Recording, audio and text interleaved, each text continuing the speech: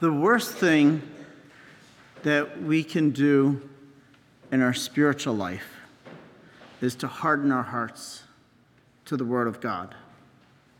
That's what's called the sin of pride. Pride is the worst sin because pride, you don't think that you have sin when you have pride. That's why it's the worst sin. Because a prideful person will never confess their sins because they don't think that they have any sins. And so many people fall into pride. Because you say, well, I'm a good person. I don't have any sins. If you don't think you have any sins, ask those whom you live with. Even if they're not religious people, they will tell you your sins and your faults. If you want a good dose of humility, ask those whom you live with. They'll point out your faults and your imperfections and your sins and things that you need to work on. We all have sin. We all need to work on different areas of our life. We all have things that we need to conquer. In the spiritual life, we all have what's called a predominant fault. It's a sin that we're inclined to, maybe that we keep falling into again and again and again. And the reason for this predominant fault that God allows it is to keep us humble, to keep us going to his mercy and asking for his grace to overcome this sin. And so if you have a predominant fault, it's usually the sin that you confess all the time in the sacrament of confession, if you go to confession. That's why confession is good, because it makes you realize areas that you need to work on, but also gives you the grace and strength that you need to practice the opposite of virtue. And so pride is the worst sin. You can fall into pride in two ways. First, you can fall into pride by thinking that you just don't have any sin. And so you don't go to church, you don't go to the sacraments, you don't pray. You just live a worldly life. And yet people think that they're going to go right to heaven. And God is going to say, did you do anything for the kingdom of God? See that? You will have to answer at the end of your life. But then there's another pride that can enter with very religious people that do go to church, that are trying, but they fall into pride because they're constantly judging others. They fall into judgment. They fall into criticism.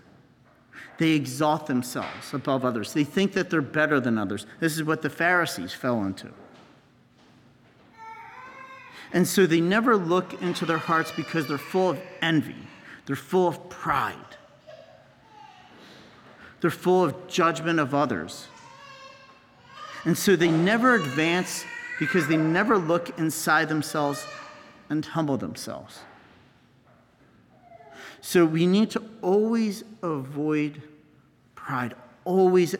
Any chance that you get to humble yourself before God or others, do it. If someone tells you a fault, say, amen. Thank you for pointing that out. Now, if you notice a fault, because I'm on, YouTube right now, if you notice a fault, amen. Thank you. I need it. See that? So we should never be afraid to be corrected. Always be humble. Always take advantages of humility. Not humiliation. There's a difference between humiliation and humility. Humility.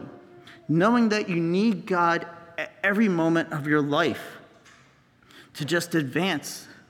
You need his grace to help you. You need his grace in your relationships, in your marriage, or with your children, or if you're a child, with your parents, or with your siblings, or with your coworkers, or with, your classmates, if you're young, or with your friends, or with your enemies. You need God's grace all the time. And so humility is one of the greatest virtues, but it's the first virtue. It's the first virtue by which all virtues grow from that. There was one time in St. Faustina's life, the child Jesus appeared to St. Faustina. And he said, true greatness of the soul lies in loving God and in humility.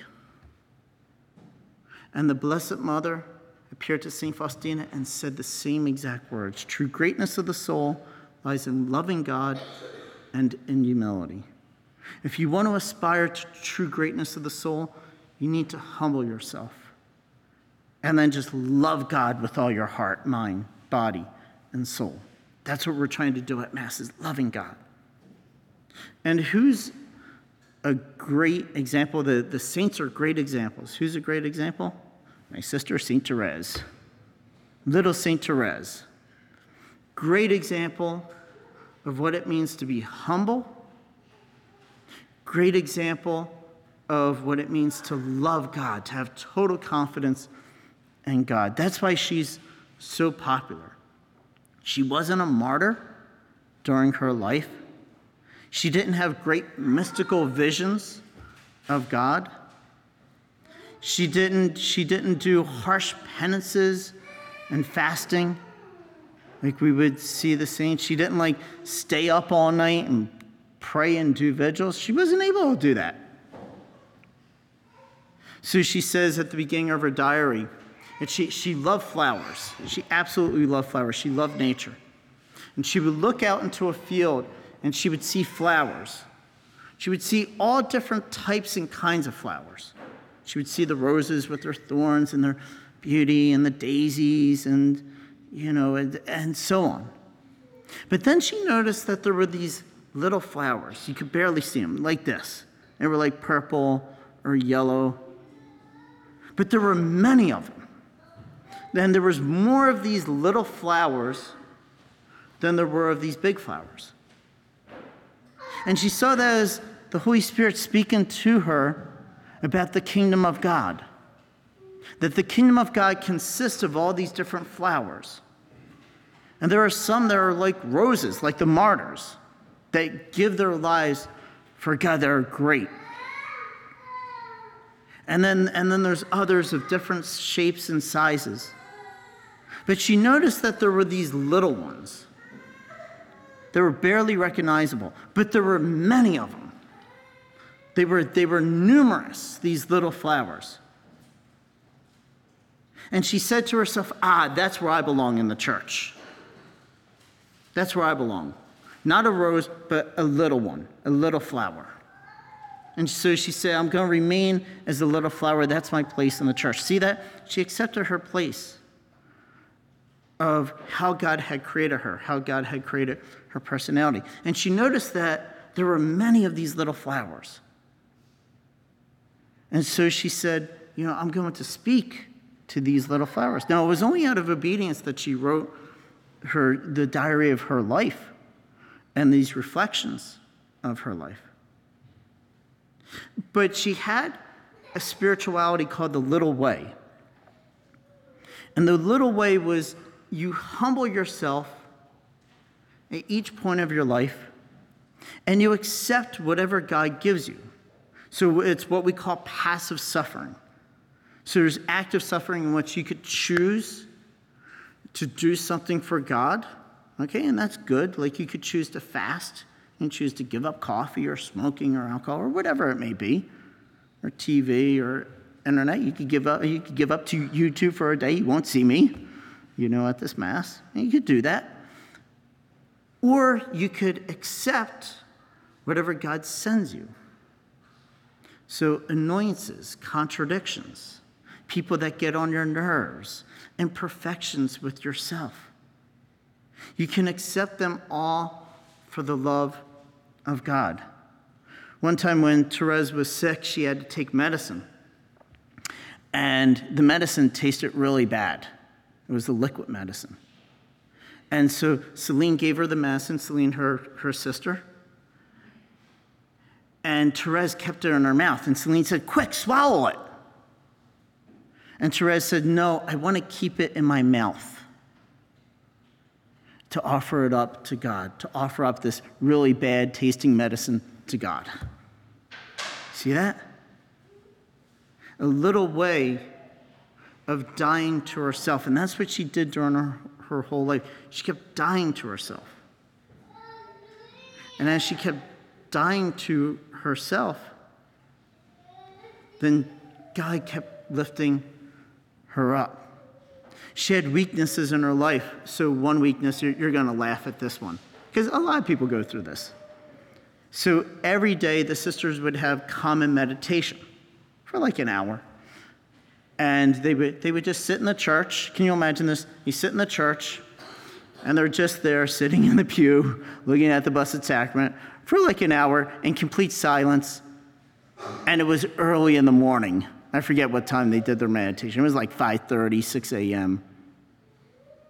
So, of course, how many of you would fall asleep? I would. And so Therese, every day, guess what she would do? Guess how great her meditation was. Guess how many insights that the Lord gave her during her meditation. She would fall asleep every single day. She would fall asleep every single day during meditation. And one time, one of her religious sisters came out. She was annoyed, because maybe Therese was snoring. Who knows? Maybe she was drooling. And you see all kinds of things when people fall asleep in meditation. And one of her sisters, she was a religious sister, she was annoyed at Therese. She said, Sister Therese, she said, you fall asleep during meditation every day. You know, like, why can't you just stay awake? You know what Therese said to her? She said, well, what do you want from a child? What do you want from a child? And later she would say it did not bother her falling asleep during meditation. She said because children fall asleep often before their parents when their parents read to them in bed. But the parent still loves the child even more when the child falls asleep. So how much more would the great God love us even if we fall asleep in his presence? She had humility. But with humility, she had another virtue, confidence. Confidence. The word confidence, when you look it up, it comes from the word faith. Faith. In another language, they have like, in the Divine Mercy image, in like Spanish, they say confío. They don't say trust. Confío. You know, confío is the word for faith. The word for trust that we have in English is still the word for faith. So how do you have this unlimited confidence in God? Well, Therese had an image one day, and it was when she went to Paris. And she noticed that they had just invented the elevator. Isn't that a great invention, the elevator? You don't have to go up flights of steps. Can you imagine going up the new World Trade Center tower? And can you imagine walking up in steps, or the Empire State Building? You have to walk up. Aren't you glad for the elevator? It just takes you right up there to the top floor, and then you get to see the world. It's marvelous. And so she was fascinated by this invention, the elevator. And the Holy Spirit gave her an insight. She said, my elevator, she said, I'm too little and too weak to walk the great stairway of perfection. So I'm not like other saints, not like the martyrs. I can't do it. My legs are too small. She was 5'4". Guess what size I am? 5'4". We're the same height. That's why I love Therese. So we're too small. And I do admit it. When you got small legs, it's tough. You do more work trying to walk up steps and do things. You have more steps to walk. And so she said, no, I'm not going to take the great stairway of perfection. I'm going to take a shortcut. Don't you like shortcuts? And she said, my shortcut's the elevator. I'm going to take the elevator up to heaven. And she said, the elevator is nothing less than the arms of Jesus Christ. And so she said, I'm going to be like a little child and just place myself in the arms of Jesus Christ. He's my elevator. And he's going to carry me up to heaven. That's confidence. That's not looking at yourself and your imperfections and your sins and your faults and your failings, but rather keeping your eyes on Jesus, like we have the Divine Mercy image here. Keep your eyes on the divine mercy image. Keep your eyes on Jesus. Because it's only Jesus who's going to carry you to heaven with his mercy. You can't get to heaven on your own, only with God's grace and mercy. Keep your eyes on Jesus. Allow him to carry you. So if you're too weak, too imperfect to get to heaven, allow Jesus to carry you with his love and mercy and to heaven. That's Therese's spirituality. So it's a spirituality of not focusing on herself, not focusing too much on our imperfections, to having total confidence in God, and offering everything as a little sacrifice to God. She even said that it's the love that makes the sacrifice, not the sacrifice itself. So she said, if I did a little deed and I were to reach down and pick up a piece of paper, that would be nothing. She said, but if I were to pick up the piece of paper and have the intention out of love for Jesus, and I picked up the paper out of love for Jesus, she said that act, that small act, would have infinite value in God's eyes because of the intention, because of the love with which it's done. She then had a practice when she was not the novice mistress, but kind of like assistant novice mistress. So she was working with the novices in formation in her religious community in the Carmelite. And every night they would do this practice. It was really funny. They would do this practice. So she and the other sisters, they would have flowers like we do around the altar. And they would, the flowers would go bad. And so they would pick the bad flowers and they would gather them. They would gather these flowers into a basket. And there was a crucifix out in the courtyard. And so Therese, she would take the novices out every night, and she would give the novices these roses in their hands. And novices and Therese, they would take these roses, and she would say to the novices, okay, on 3, we're going to throw these roses up to the crucifix and give them to Jesus. And so they would take the roses, and she would go 1, 2, 3, and they would throw up the roses to Jesus and would hit the crucifix and come down. A little act. You may think, well, that's stupid. Why would she do that? See, if we just see the surface.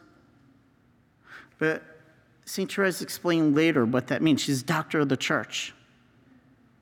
She said, if you take a rose and throw it to a crucifix, that act means nothing in itself. It's a small little act. But she said, what makes the act special is that when the rose hits Jesus, the body of Jesus, it's hitting divinity. It's touching divinity. And as soon as that rose touches divinity, touches the cross, the rose changes because now it's in contact with the divine. And so God makes something secular sacred. And because it touches the crucifix, then God sends it back down to earth, to us, and it's changed. You see that confidence? Whatever you give to God, God exalts. God makes it better, even if it's the smallest little act. And that's why Therese, toward the end of her life, said, I will remember you. She said, I will let fall from heaven a shower of roses. So many people, when they pray to St. Therese, they receive a rose that she has answered their prayer. And so pray to this little saint, but great saint of St. Therese. She's here in the National Shrine. She wanted to be in the National Shrine, I can tell you that, because we're not Carmelites or anything. She kind of snuck her way here into the National Shrine. And years ago, I was praying for a relic of St. Therese because I have such a great devotion to St. Therese. And one day a pilgrim appeared. She wanted to meet with me in my office. and she pulled out a relic of St. Therese. And she said, Father, I was at one of the Marian priests gave a mission, and she said, I've had this relic of St. Therese. She said, I had the papers.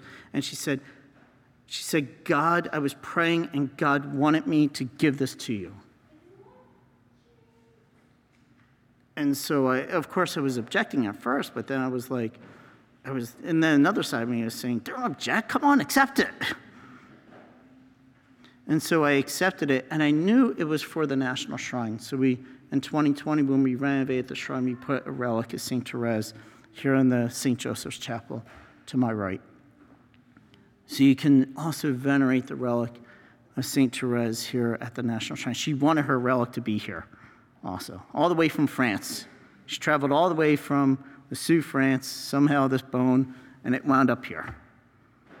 But that's sometimes God's providence.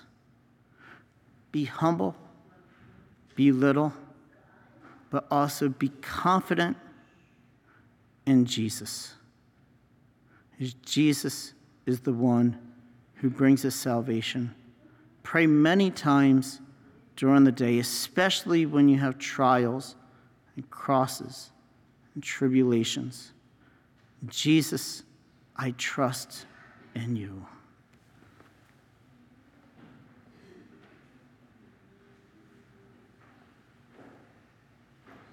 Hello, I'm Father Thaddeus Langton of the Marian Fathers of the Immaculate Conception, and I'm excited to let you know about my new podcast with Father Timothy Childers called Keepin' It Marian. To access the podcast, simply visit divinemercyplus.org or search Keepin' It Marian on Apple Podcast, Spotify, Google Podcast, or on whatever podcast platform you prefer. I want to share with you the riches of the charism of the Marian Fathers, which is the mystery of the Immaculate Conception, how it touches our lives as consecrated priests and religious, and how this mystery can bear fruit in your life, especially by keeping the Word of God and pondering it in our hearts in imitation of our Blessed Mother. I hope you'll join us. Again, it's called Keepin' It Marian. Thank you, and God bless you. Please follow or subscribe to this podcast to receive the latest episodes and updates. If you have been blessed by this podcast, I invite you to leave a review. Reviews greatly improve our podcast ranking and will help spread this podcast to other people throughout the world. Are you enjoying this podcast? I invite you to listen to more shows brought to you by the Marian Fathers of the Immaculate Conception. Join us daily for enriching spiritual content, which will help you on your journey with Jesus Christ. Simply visit divinemercyplus.org for a complete list of our shows.